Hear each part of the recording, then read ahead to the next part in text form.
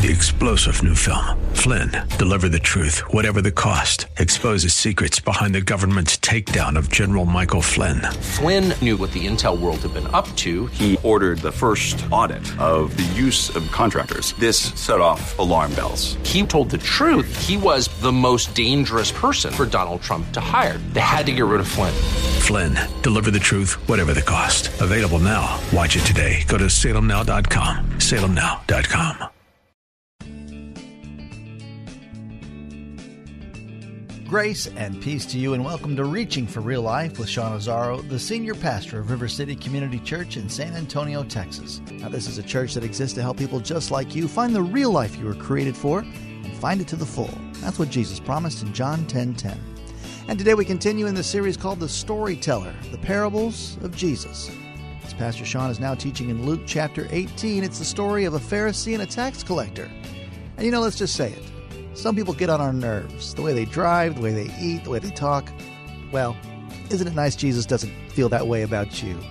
RealLife.org has his full message, sermon notes, and series available for free, but if you feel led to bless this listener-supported radio ministry, then please do.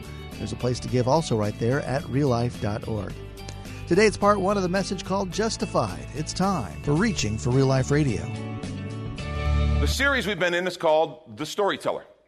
Because that's how Jesus carried out a whole lot of his public ministry. He told stories. And the beauty of stories is they give a teacher, because the stories Jesus taught were called parables. And they're designed to communicate a truth. But stories allow you to choose settings. They allow you to choose characters. They allow you to do things that can create different nuances of truth. They can have the truth go deeper. We've talked about how we identify with story and how it connects. And today's story we're going to look at is in Luke chapter 18. If you have your Bibles, why don't you turn there? Luke 18, we're going to begin reading at verse 9. This is a story where setting and characters make all the difference in the world. So I just want you to kind of pay attention to setting and characters as we look at this parable of Jesus. The message today is called Justified. Luke 18, beginning at verse 9. He also told this parable to, listen, some who trusted in themselves that they were righteous and treated others with contempt. So we right away, Luke helps us out by identifying the setting and the audience, okay?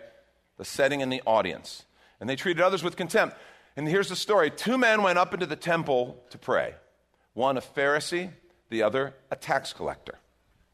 The Pharisee, standing by himself, prayed thus. God, I thank you that I'm not like other men, extortioners, unjust, adulterers, or even like this tax collector. I fast twice a week. I give tithes of all that I get. Now, let's just stop right there. Because there's a setting piece that we have to look at that's really important. You remember where they're at when this happens? They're at the temple. You know the temple is like a huge living illustration to the fact that we are all sinners. We are all broken. The temple was designed to take you gradually from the outer court, the court of the Gentiles, and then the outer court of the actual temple. And then into the inner court where you would have seen a huge altar. You would have seen what they called slaughter tables for the sacrifices, because what was encoded into the DNA of the Hebrew culture was that we are sinners in need of a Savior. Our sin is lethal. Sin separates us from God. It creates a natural death penalty. That was encoded into the culture. And there they are standing in one of the biggest symbols. And then you go past that big altar, and there is what we call the Holy of Holies. And you remember this. It was so holy, so righteous, only the high priest could go there once a year.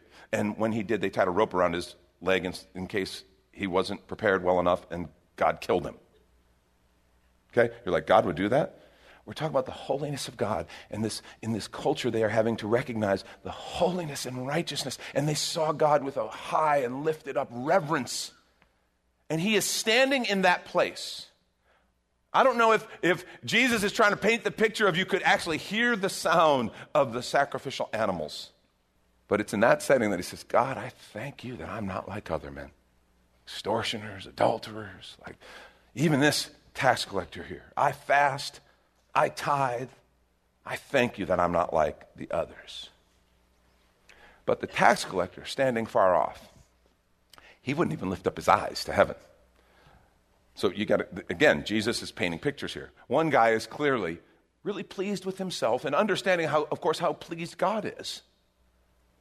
The other wouldn't even look up.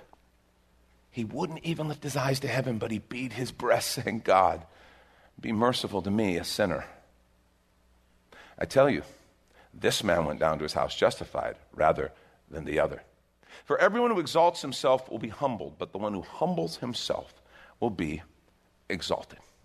Lord, I thank you for your word. I pray that you'd speak to us. I just pray that we would get it. I pray that we would hear the subtle nuances communicated through the setting, through the characters, and we would see ourselves, and we would hear what you want to say. We want to hear your word, and then give us the courage to act on it. In Jesus' name, amen. So remember, Luke starts out by telling us the reason and the audience for the parable. He told this to some who trusted in themselves that they were righteous, who treated others with contempt. Okay?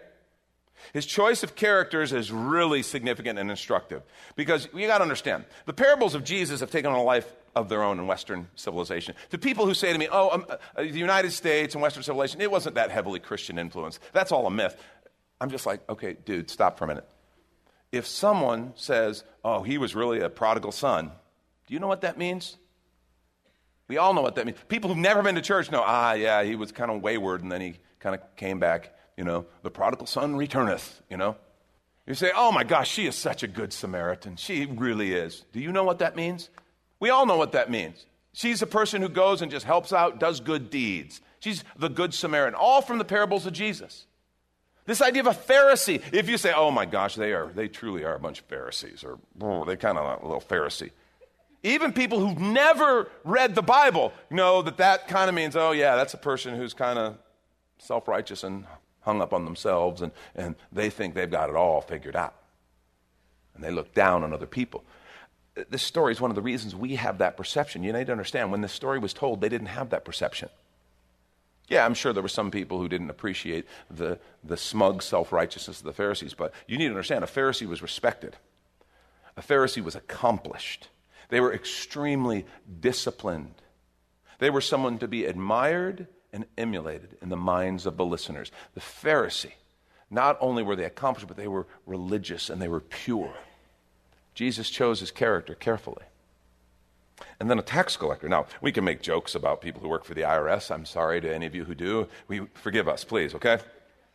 But it's like lawyer jokes and stuff like that. We can make all these jokes, but we know kind of better. Well, this idea in this culture, a tax collector, this was a pretty scummy person in the minds of the listeners. He was dishonest. He was traitorous because he would cheat his own people on behalf of the Roman oppressors. These people are under the boot of the Roman Empire. They're being taxed out of their minds. They don't have a choice.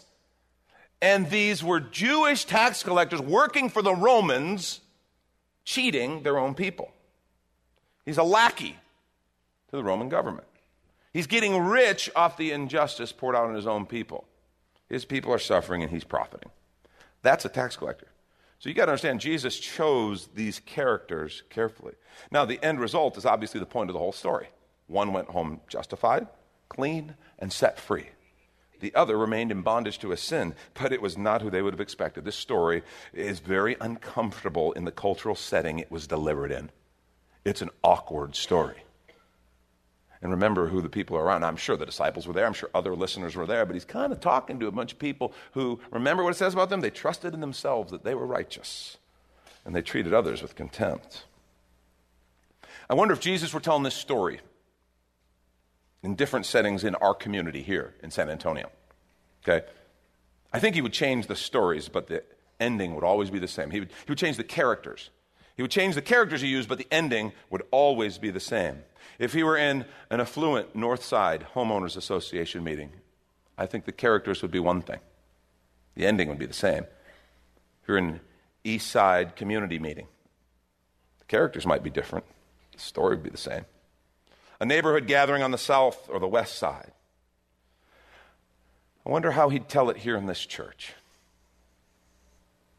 The characters would change. The ending would always be the same. One walked away clean and set free. The other, not so much. And I find it interesting that really two sins are presented, but they're kind of one, right? They trusted their own righteousness, that's one, and they looked on others with contempt. But we recognize those are two sides of the same coin. And again, you can't miss the irony that they're in the temple. The visual, physical representation of our desperate need for a Savior of all of our unrighteousness. And the whole thing is summed up in this, in verse 11. That phrase he said, God, I thank you, I'm not like other men. God, I thank you, I'm not like them. God, I thank you, I'm not like other people. God, I thank you, I'm not like other men. There is so much sin wrapped up in that phrase.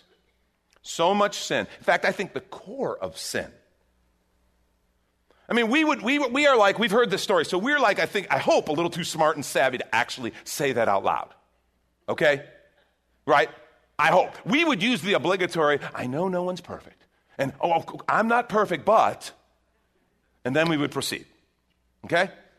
That's how we would approach it, because we're smarter than that, right? I thank you I'm not like, and you fill in the blank. I thank you I'm not like those greedy business people. Thank God I'm not like them. Thank you, God, that I'm not like those illegal aliens. Thank God I'm not like those Washington politicians.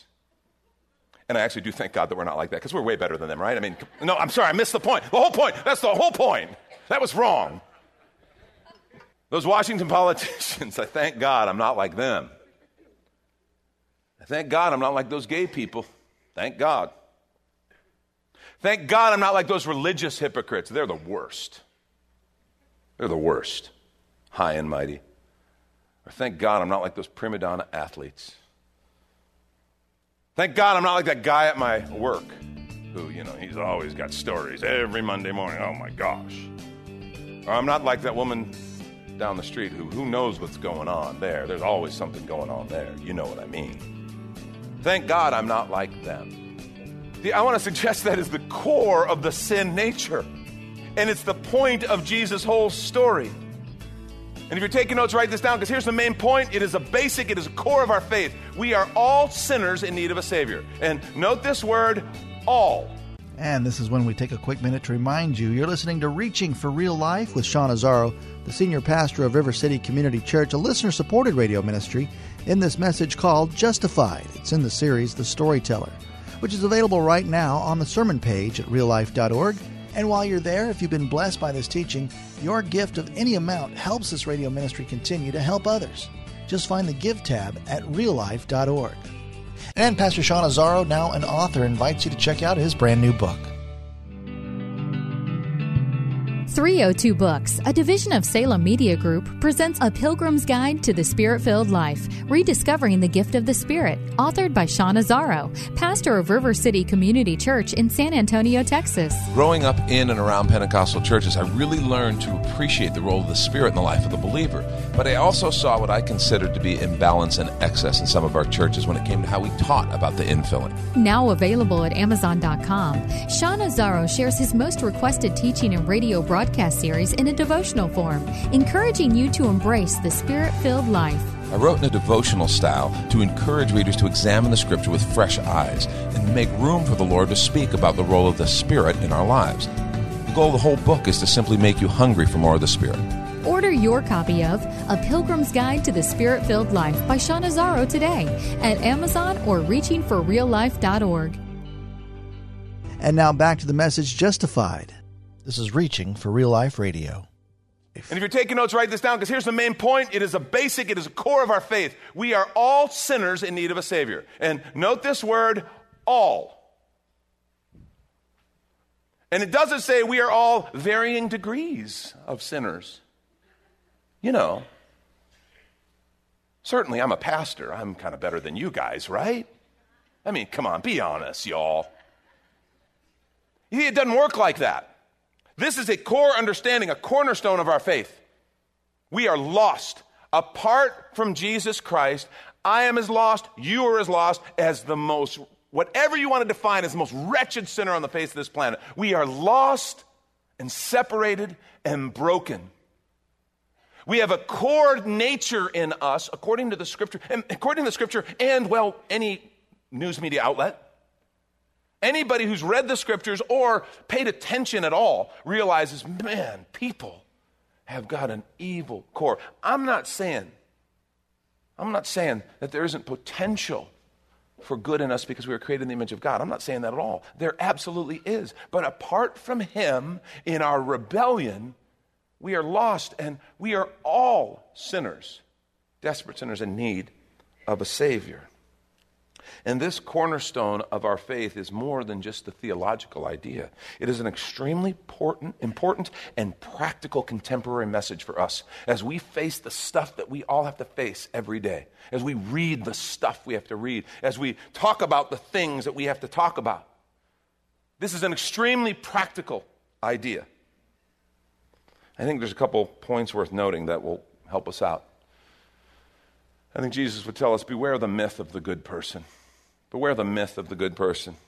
Like I said, I'm not saying we don't have potential for good and that we aren't created in the image of God. We are. Well, what I am saying is that mankind is in rebellion against God, and we have a sin nature. And that sin nature always wants to exalt self at the expense of whatever. Beware the myth of a good person. I can't tell you how many people I've said, I would tell them about Jesus, but they're just such good people. They're better than anybody I know. They're better than anybody at my church. I mean, they don't really need Jesus. They're that kind of good. I'm sorry to burst your bubble there. If you think that, you are absolutely deceived. I'm not saying they might not be nice. I'm not saying they might not be polite. I'm not saying they might not be a wonderful person. I'm just saying at their core, they have a sin nature just like you and I. And if you sat and talked to them, if they were honest enough with you, they could tell you about it. See, this gets very real. Beware the myth of the good person. Paul wrote about it in Romans 3, 21 through 24. Look what he said. But now the righteousness of God has been manifested apart from the law, although the law and the prophets bear witness to it. He's going to introduce how this happened. See, the righteousness of God through faith in Jesus Christ for all who believe. The righteousness of God, his righteousness, real righteousness, through faith in Jesus Christ for all who believe. For there's no distinction. For all have sinned. Wait a minute, look at that, no distinction. For there is no distinction. You don't get to say there's degrees. Well, at least I'm better than them, right? There's no distinction. For all have sinned and fall short of the glory of God and are justified by his grace as a gift through the redemption that is in Christ. That's why we're so thankful for the cross. If we understand our condition, that the idea of the well, I'm better than them, you know, we love those comparisons because we get to pick who we compare to, right? And we could try to find somebody and go, well, I'm clearly better than them. Look, I'm here on a Sunday morning, Sean. We got to be pretty good, right? And we got to be careful in the church. We can kind of start to believe our own press. You know, because it's true. We came to Jesus. We were sinners. If we didn't recognize our sinfulness, if we didn't recognize our need for a Savior, we wouldn't even be here. So we come to that place where we accept Christ as Savior and recognize my sin was killing me. And we repent and we turn to Jesus and we begin to follow him. And then we begin to do some healthy things. We begin to grow. We begin to mature. And that's where we got to be careful.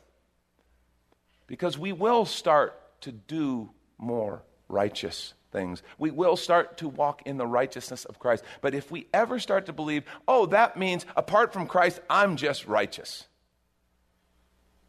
we are walking in deception. And it's a dangerous, dangerous place to be. And we love to find that person who we think we're better than, and we compare to them. You know, well, God, I'm clearly better than them because I know God's fair and he's grading on a curve, right? He's great. Of course, God's grading on a curve. Yeah, see, that's not how it works. He talked about the righteousness of God. It's not me compared to this person, because here's it. Maybe there are some people who I'm not quite as bogged down in the manifestations of sin as they are. And so here's them and here's me. Okay? A pastor trying really hard to follow Jesus. Okay, there's us. And then there's God. And we just keep going. You want to compare what we're supposed to compare to. The whole point of the law, we're to compare to the righteousness of God. And remember what the scripture says about our righteousness? It's like what? Our righteousness is as filthy rags. It's like garbage. See, don't buy the lie of self-righteousness. It's funny because with our bad behavior, we excuse ourselves because we know the reasons. We have the excuses. And we look at other people differently. Like, oh, yeah, they're bad. Yeah, what they're doing is bad. Wow, they're kind of a bad person. But with ourselves, we're like, yeah, but I had this reason. Yeah, but do you know what they did to me? And so we have all the internal excuses. Fact is, you and I are sinners who need a Savior. It's a core idea of this. And that idea is the beginning of really good things if we will really grasp onto that idea and understand the provision God made in the cross of Jesus Christ so that we could be set free. Our sins could be paid for. The barrier of sin could be removed so that we could enter into the presence of God. You are a sinner who needs a Savior, and so is everyone else. And we really need to understand this, okay? I'm a sinner in need of a Savior, and so is everyone else. That person who cuts me off on the freeway, the person who bothers me at work, that person who I just can't stand. Every time they come on the radio, I turn it off. We're all a sinner in need of a Savior. Our president made a really ill-advised statement. And when I wrote this, I actually wrote that statement down, I think either Wednesday or Thursday. He's made like 5 since then, and I'm just really like, oh, God. I read it again before service last night, and I thought, well, that's kind of goes without saying, sadly. He made a really ill-advised statement when commenting on the clash between protesters in Charlottesville a few weeks back. Remember when he said there were good people on both sides? Remember that? And he got in a lot of hot water for that, a lot of heat, a lot of pushback. He would have been far more accurate if he would have said there are broken, guilty sinners on both sides. Because that's just empirically true. If he would have said there are broken, guilty sinners on both sides, that would have been an accurate statement.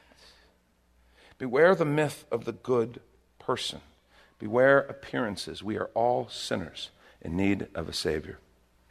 A second thing that this brings out is this is such a cornerstone idea today in our cultural kind of divided, the vitriol of our culture. Seeing myself accurately will change how I see others. Taking notes, write that one down. Seeing myself accurately will change how I see others. See, that was the problem. God, I thank you that I'm not like other men. That was the core sin. It's a false premise. God, I thank you I'm not like them. No, the fact is I am. We're not different, we're the same. That's been one of my contentions as we have, walked through and tried to have conversations about the big issue that has been last number of years in our culture of same-sex attraction. The idea is, because one of the problems is all sides involved have said, oh, those people have same-sex attractions, and as we talk about the LGBTQ community, they're different than us. They're different than us. And that's the problem. When you start to say that, now you're on the wrong side of that discussion. They're exactly the same as us. They're exactly the same as us. We are all sinners in need of a Savior. Stop and think about it. Some people are like, well, but there's a genetic orientation and there's that. One, let me just be real plain with you. If you actually dig into the science of that has never been proven. That is a very shaky idea. But even if it were, listen to me, even if it were that you could say, there's genetic predisposition towards certain types of sin. So what? Let me tell you something. We all have a genetic predisposition towards sin. It's called the flesh. It's called the carnal nature. What's your genetic predisposition? I've told you before, people could say, well, I just have a bad temper. I'm Irish. It's just in my blood. I can't really help it. So when I get angry, I have to punch people in the face. That's what I do. Nothing I can do about it. Please, I need a safe space to be able to punch people in the face. And it's like, well, that's ridiculous. You can control those impulses. What if it's true? What if it's true that some families, they're a little more fiery in their temperament. They're a little more prone to, there's good sides and bad sides. But there's a little more of a temper. Do we say, well, then you can punch people in the face? No, if it's a genetic predisposition, whatever, it's a carnal nature thing towards sin. And you can, in Christ Jesus, be set free. You can say no. You can say, Lord, fill me. Empower me and set me free from that sin. How about the person who sins in regards to same-sex attraction or opposite-sex attraction? The guy who just looks at girls and goes, man, I have a high sex drive and so therefore I can't help it. I can't say no. We would look at that and go, that's ridiculous. Of course you can. Of course you can. And in Christ Jesus, you can be set free. In Christ Jesus, you can be made whole. You can be set free in Him. See, we're not different. We're the same. I don't care if you're the self-righteous church person who looks at someone in the gay community and goes, that's revolting. That's gross. Yeah, well, I'm sorry. Before God, so is your sin.